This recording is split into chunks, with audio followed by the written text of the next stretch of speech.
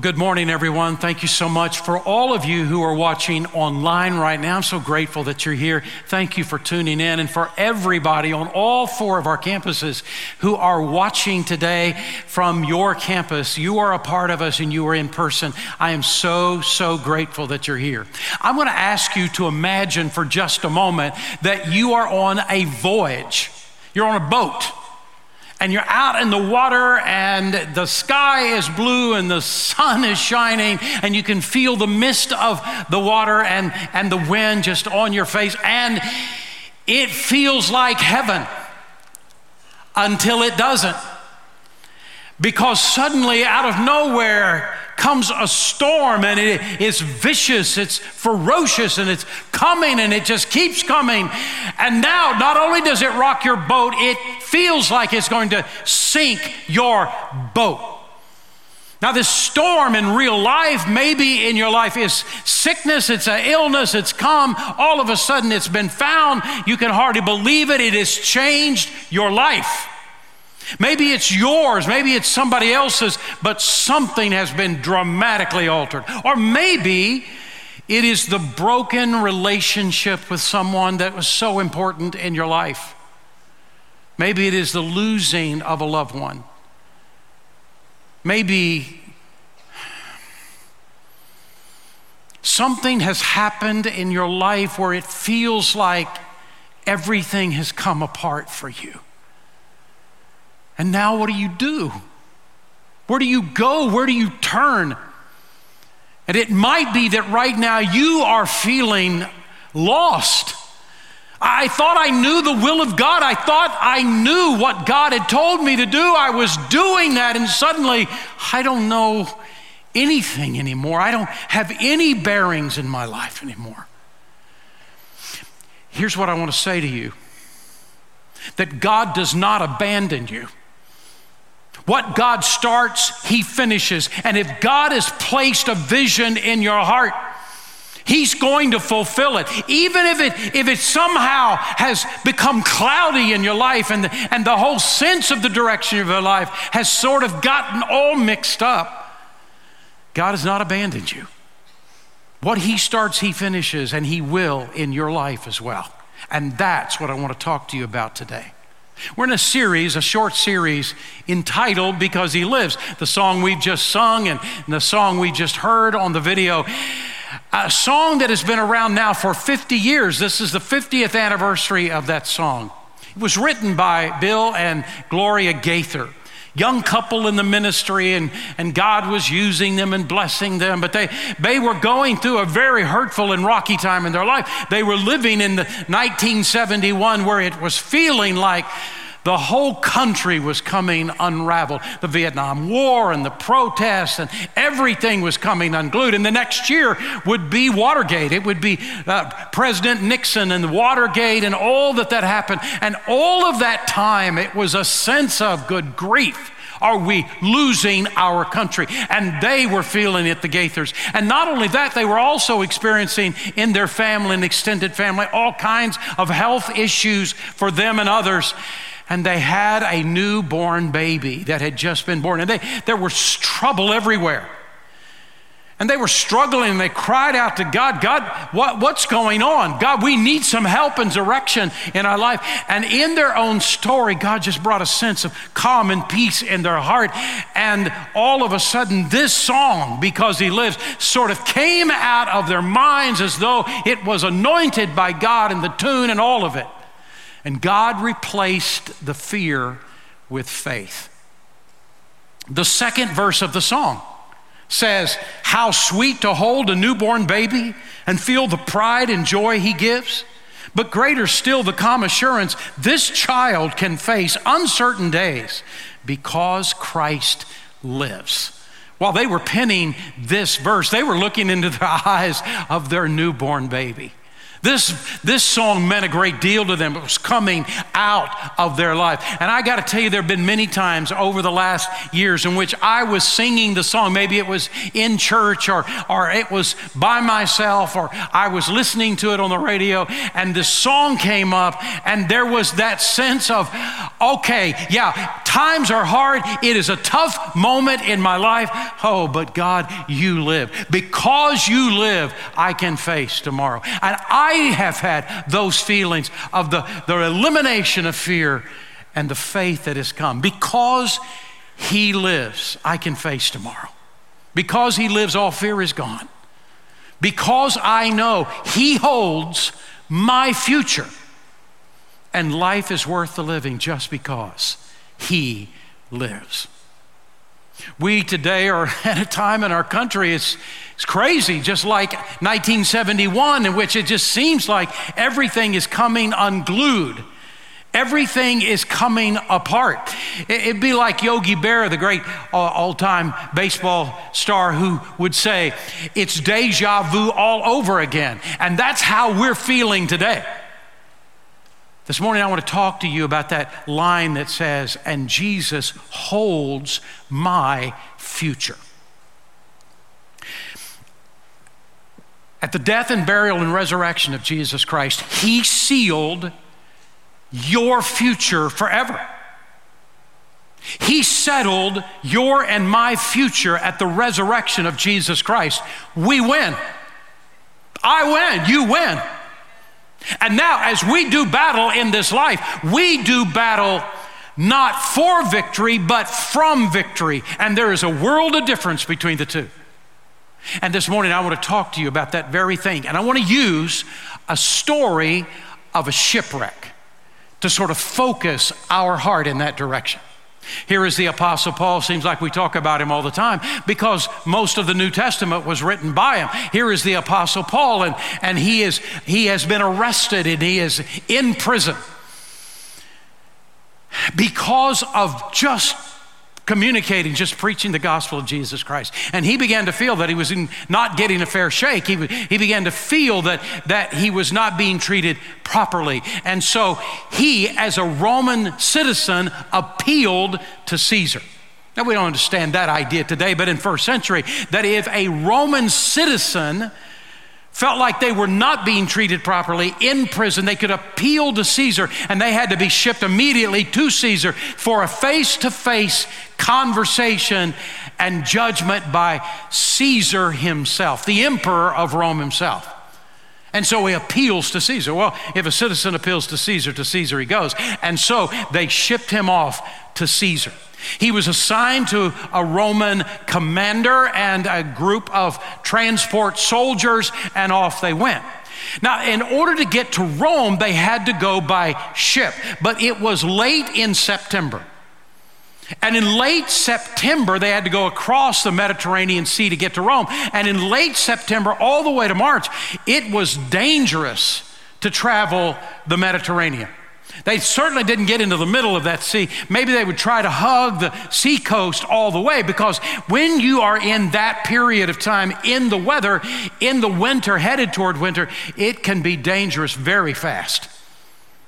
And so Paul said to the commander, I think we ought to wait until the spring before we go to Rome. And he said, no, I got a lot of things to do. We're going right now. And so they got in the ship and off they went. And it wasn't but a few days later, here they are in the middle of the Mediterranean Sea. You got to get going, and they're headed toward Rome, that all of a sudden a storm comes out of nowhere, which is exactly what would happen during the winter months. And they're out there, and the Bible describes this storm as like a hurricane. And the hurricane does not just blow over them and rock the boat. The hurricane grabs that boat and takes the boat with it. And for the next 2 weeks, they're in the middle of a hurricane. We experienced 4 days of Hurricane Harvey. And the rain's pouring down and constantly for 4 days. But we were on solid ground. It wasn't dry ground, but it was solid ground. But they're in a boat, and the water is just pouring in. And they were trying to keep the water out and trying to get all the water back out. But the boat was sinking. So they were throwing all the cargo. It was loaded with cargo. It was a huge ship, and it was loaded with cargo. And they just throwing the cargo out into the water. And they threw everything they could throw out into the water. But it still wasn't light enough. The water, they couldn't keep the water out. And so the boat was sinking, and they had given up hope. They had given up hope. They had come to the end of those 2 weeks and given up hope, and they knew they were going to die. Didn't know when, in the next few hours, which hour it would be, but they knew the end was coming. It is what some of you are feeling right now that are listening to me on all these campuses and online, and you're giving up hope on your marriage. And you say to me, I have done everything I know to do. I'm trying, I am working on this marriage. I am trying to get this marriage to work. I mean, no matter what I do, the more water is coming in, this boat is sinking, and I don't know how to save it. And for others of you, it's your job, it's your business. I'm trying my best. I'm working as hard as I can work. I cannot seem to save this business. And I don't know what to do. And I'm just giving up hope. And here is Paul and all these other guys, and they were just waiting for the death to come, for the ship to finally sink. And in that night, an angel appears to Paul and says to Paul, you are not dying on the Mediterranean Sea. No, you are going to be speaking face to face with Caesar Nero, and you will be telling him the gospel. You are not going to sink. This ship is not going to sink. Well, the next morning he could hardly wait. And when everybody got up, he then says, what you see recorded in Acts chapter 27, beginning in verse 21, after the men had gone a long time without food, Paul stood up before them and said, men, you should have taken my advice not to sail from Crete. He couldn't resist it. He has to say, I told you so. He's standing up in front of everybody. I told you so. But then he says, then you would have spared yourself this damage and loss. But now I urge you to keep up your courage, because not one of you will be lost. Only the ship will be destroyed. Last night, an angel of the God whose I am and whom I serve stood beside me. Now stop for just a moment. Is this your relationship with God? Do you have a relationship with God that you can say, this is God whose I am? I'm not my own anymore. I have so given my heart to him. God, I belong to you. Whose I am, who I serve. But I'm going to tell you something. Maybe you have not grown in your relationship to that level that you love him that much, that you understand him that much, that you know him that much. But you can. This is the goal of Christianity in our lives, to come into a relationship with God where it is not arm's length. He is God way out there. I belong to you. To come to that level of relationship. Oh, make it your goal. Whose I am and whom I serve. And he stood beside me and he said, do not be afraid, Paul. Now stop again for a second. The rain's just coming down. It's still coming down. Haven't you been so frustrated when you go to hear a sermon and the preacher says, you don't be afraid? Who are you to tell me not to be afraid? Do you not know all the stuff I'm going through? Do you not know when I leave this building right now and I go home, or when this broadcast is over, what I am facing in my life? Don't tell me, don't be afraid. And Paul could have said the very same thing. Don't tell me to not be afraid. Do you see where I am? So why is it that this angel could say to Paul, you don't have to be afraid? Why? Because this angel now gives him advanced information about his life. And notice what he tells him. You must stand before Caesar. Now, if you stand before Caesar, you obviously have not died in the Mediterranean Sea. You cannot get to Rome and stand before Caesar and be dead in the bottom of the ocean at the same time.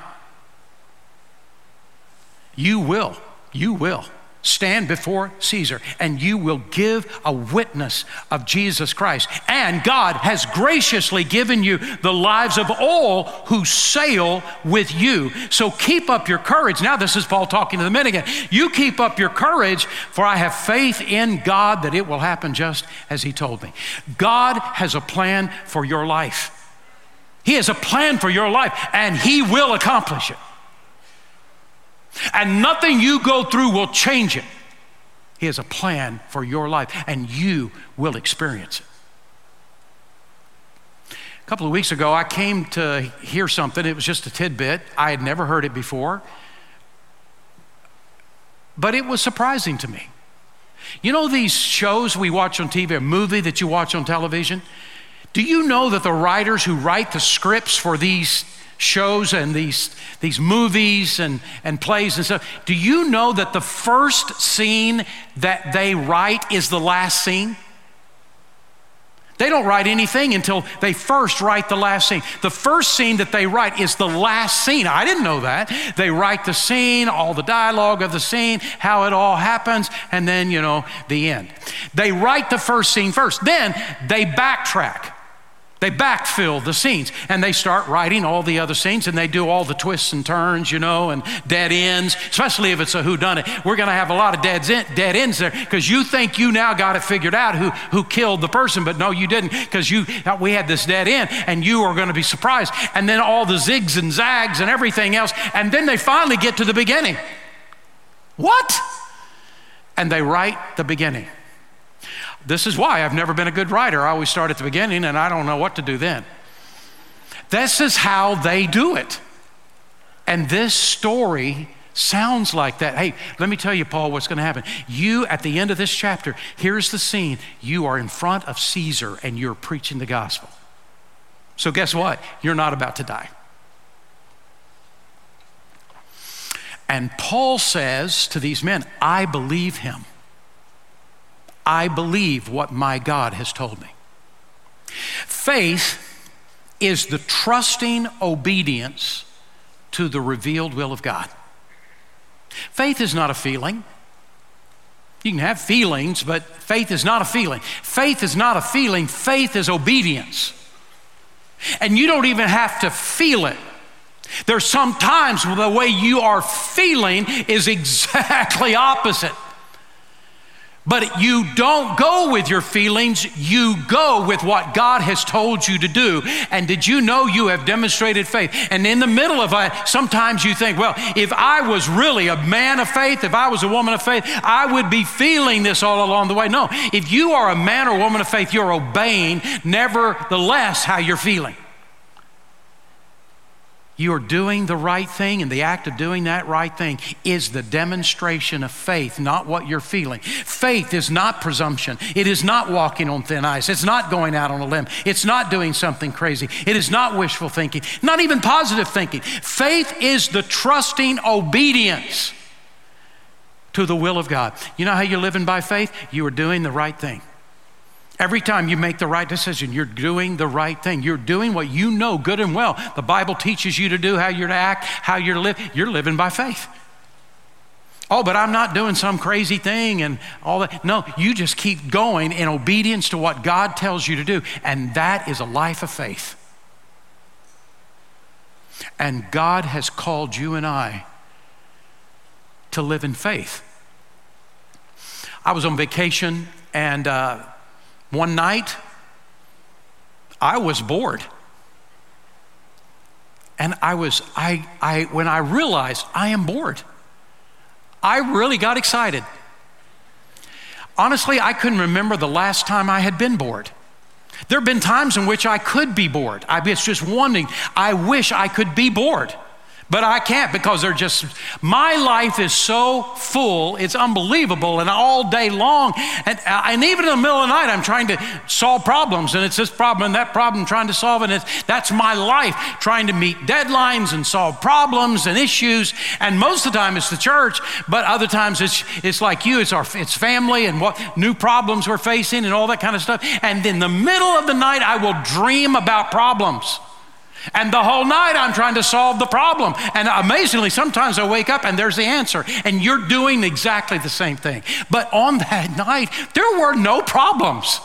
No problems to solve. There was nothing to fix. There was nothing to prepare for. And I was stone bored, and I loved it. So you know what I did that night? Bored? I watched the Cotton Bowl game of OU Sooners versus Florida Gators. Yes, it was the Cotton Bowl of last January of New Year's Day or New Year's Eve or whenever it was. The Cotton Bowl, and I had recorded it because OU is playing, and I recorded it. And if OU would have lost, I would have deleted it. I'm not dumb. I'm not going to go back and watch that. But they won, and so I've kept it, and here I am bored in July, and I remember the game, and I said, I'm going to go watch that. And I watched the entire Cotton Bowl all over again. And I loved it. And you know what? When the running back fumbled the ball and Florida picked up the ball and scored a touchdown, I didn't care. I am totally nonplussed about this turnover. And when the quarterback threw an interception and then they got more points, I laughed in the face of danger. Because I knew that OU wins that game 55-20. And I don't really care about that play one bit. Now, I'm going to tell you, when I'm watching football, I am a bundle of nerves. If it's the Sooners, I am, I'm just watching this thing, and would you do this right, please? And I was watching that Cotton Bowl. I wasn't nervous a bit. Why? Because I already knew the ending. And I'm here to tell you, in the end, you win. In the end, I win. And the enemy comes against me and he does this and that and zig and zag. Oh, I don't care. In the end, I win. And I do battle not for victory, but from victory. Because I already know what's coming. Something else I noticed in the passage, it just popped out for me, and I was really kind of tickled about it. It was this: Paul was a prisoner on that ship. He's the guy in chains. He's the guy that's got handcuffs on. And you would have thought, everybody would have thought, Paul is sailing with us, the Roman commander. You are the prisoner, and you are sailing with me. But when God describes it to Paul, the angel describes it with Paul, notice how he describes it. And the lives of all who sail with you will be saved. It just jumped out. Paul was the leader of the ship, and everyone was sailing with him. And I'm going to tell you, had Paul not been on that ship, maybe all the lives of those men on that ship would have been lost. So what's the deal? You may have some people who do not like you. You may have some people who think they have the upper hand in your life, maybe at work or wherever you are. Don't you worry. You are not sailing with them. They are sailing with you. They may not know it. They may not know it, but that is how God sees it. Nothing can snatch you out of God's hands. People do not determine your destiny. They cannot stop God's plan for your life. God is in charge of your life, and reality, they are sailing with you. And God is going to get you to where you are supposed to be. So don't you worry about those people who think you are sailing with them. They don't understand the truth. I love that. I love that. God is saying to us, I am a faithful God to you in the midst of a storm. I will make a way if you will walk with me. I'll get you to the other side. Emily Clark and her husband took on vacation to Australia. I can't imagine that'd be pretty fun, wouldn't it? To go to Australia, and they were just going around and sightseeing everything. And they rented a car, and they were in the car and going from one town to the other. And while they were on their way to the other town, it started raining like Texas. I mean, it was a deluge. It was a Texas kind of rain, and it was just coming down and coming so heavy, so heavy. We've seen those. Man, where is this water coming from? It's just coming down so hard. And it was coming down so hard that it wasn't just water on the road. It was covering the road. And it was getting scary now.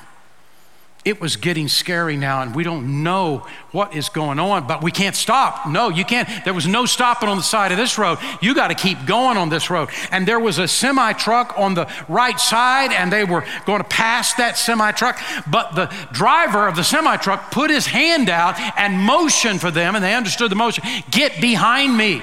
Do not pass me. Get behind me. And they slowed down, got right in behind him. And he began to blaze the trail for them. That semi-truck became sort of like a bulldozer and was pushing the water off the road long enough so that as they were close behind, it was making their way.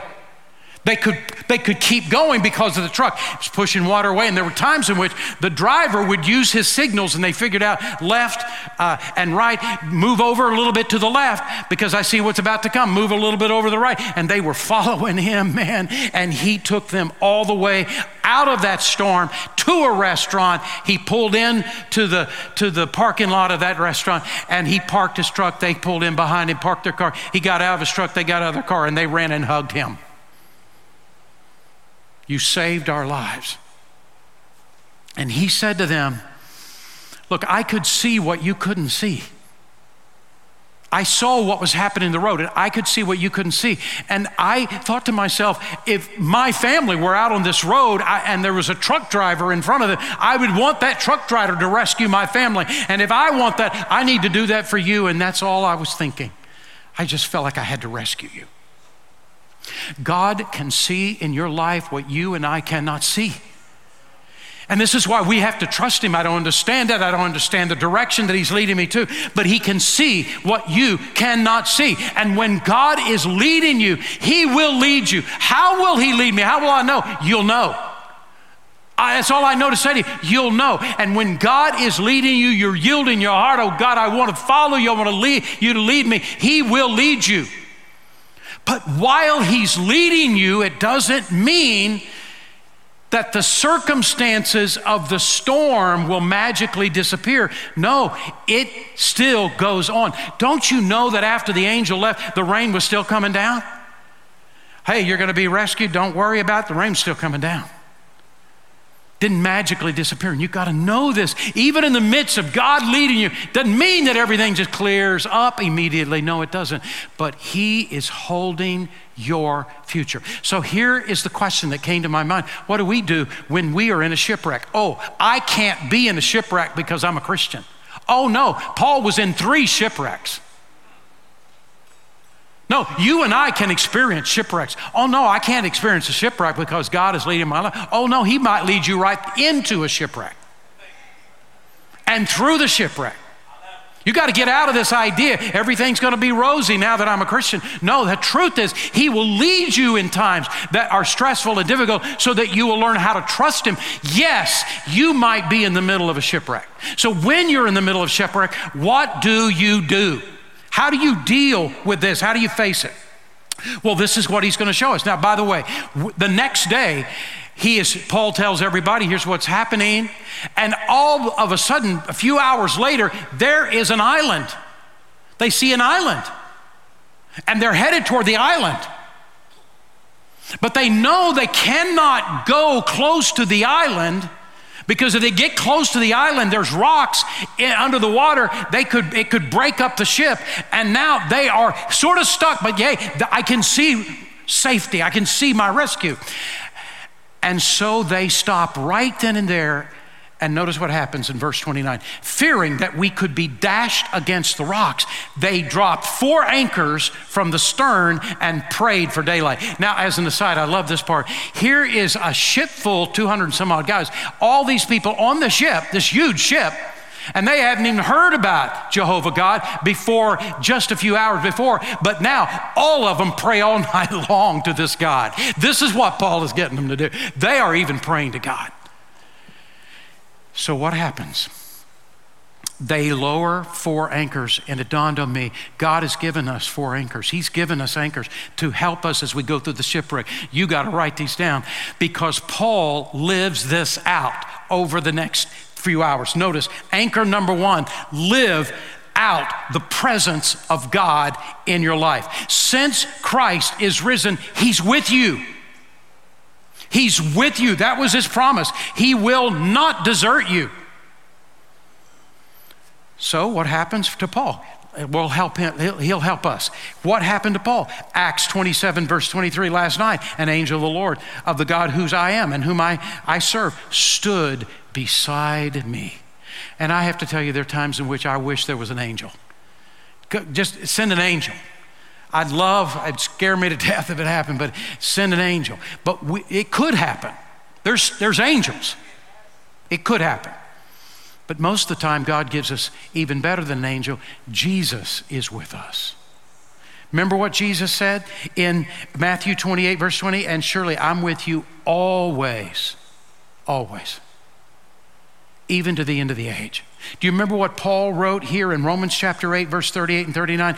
I am convinced that nothing can ever separate us from God's love. Neither death nor life, neither angels nor demons, neither our fears for today or our worries about tomorrow, not even the powers of hell can separate us from God's love. No power in the sky above or on the earth below. Indeed, nothing in all of creation will ever be able to separate us from the love of God that is revealed in Christ Jesus our Lord. Amen. Amen. But you don't understand, Mark, you don't understand. I've blown it, I've sinned again. I just keep going back to that sin. I'm doing stupid things in my life. God, I can't even pray to God. God wouldn't even he wouldn't even care anymore after the mess I've made. No, Jesus said, I'll be with you always. And Paul is saying nothing can separate you from the love of God. And here's what I'm saying to you. One of the anchors that will be the anchor to your soul is when you come to practice the presence of Jesus in your life.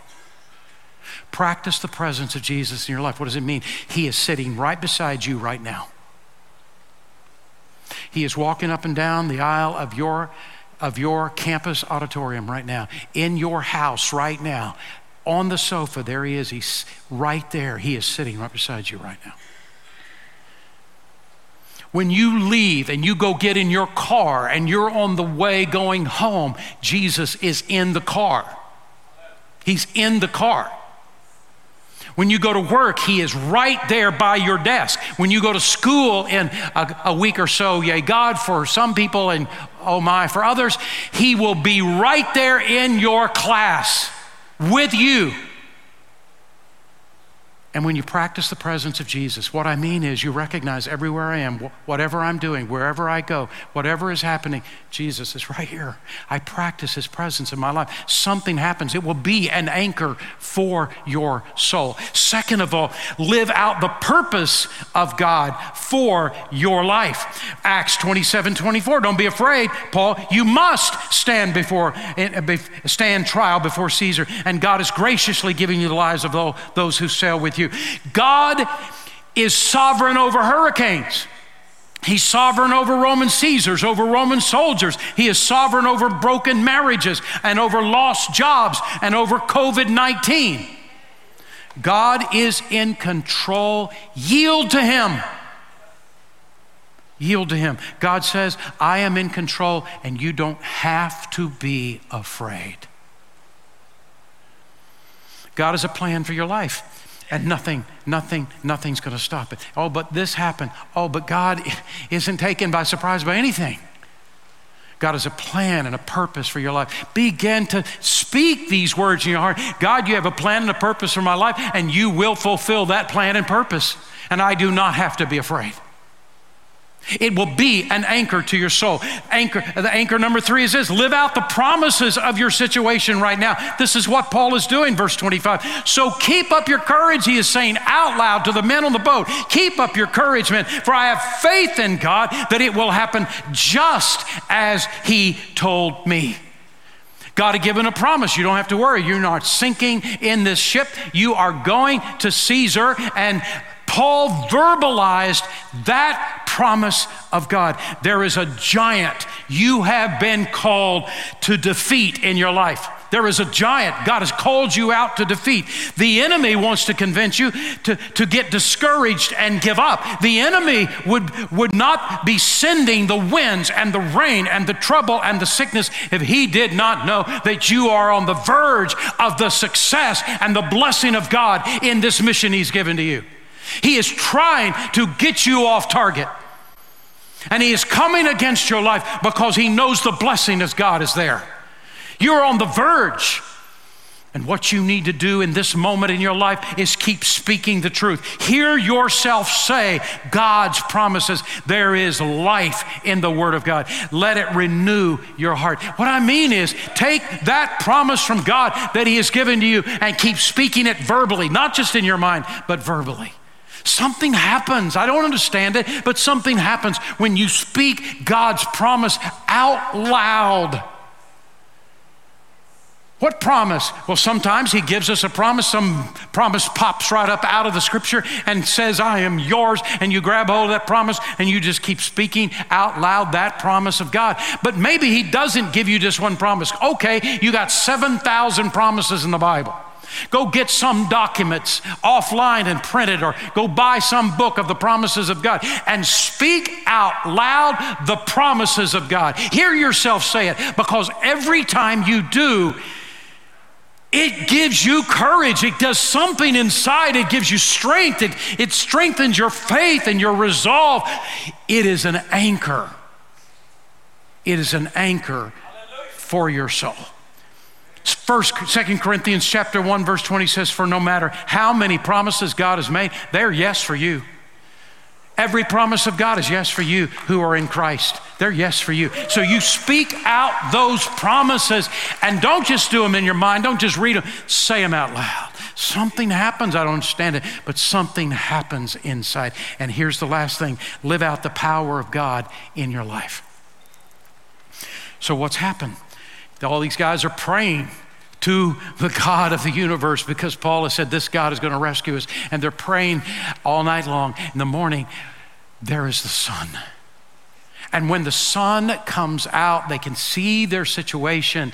And now, what happens? It's like God picks up this boat and crashes the boat against the rocks. And the boat breaks up into 1,000 pieces, and planks are everywhere, and these men dive off of the boat and they get on one of these planks, and now it's like a surfboard, and they are rowing themselves to shore, and every one of those men are rescued. The boat is destroyed, but God uses the destruction of the boat to rescue them. So here's what I'm going to say to you. Sometimes God takes something from us. And I love that. I wanted that. But sometimes God takes something from us in order to rescue us, even if it doesn't make sense.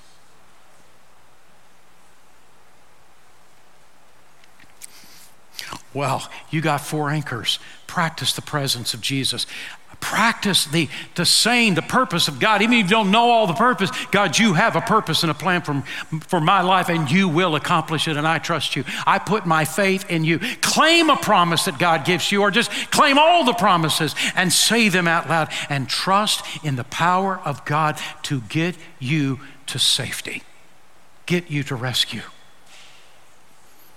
And let these 4 things be the anchor of your soul, and they will rescue. So where you are, where are you today? Do you know Jesus as your Savior? Have you given your heart to Christ? For those of you who are watching online, have you accepted Jesus as your Savior? If you can't, if you haven't, you can right now. In just a few moments, I'm going to pray, and at the end of the prayer, you'll see a website you can go to and talk to a real live person, a minister, about how you can know Jesus as your Savior. I want this God in my life.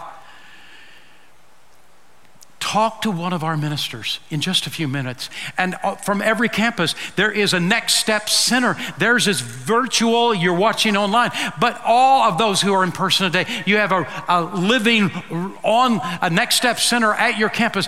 Go to the Next Step Center. Talk to one of our ministers. I need Jesus. I want to know how I can know Christ as my Savior. I want to join this church. I want to recommit my heart to Christ. I just need somebody to pray for me. Go to the Next Step Center.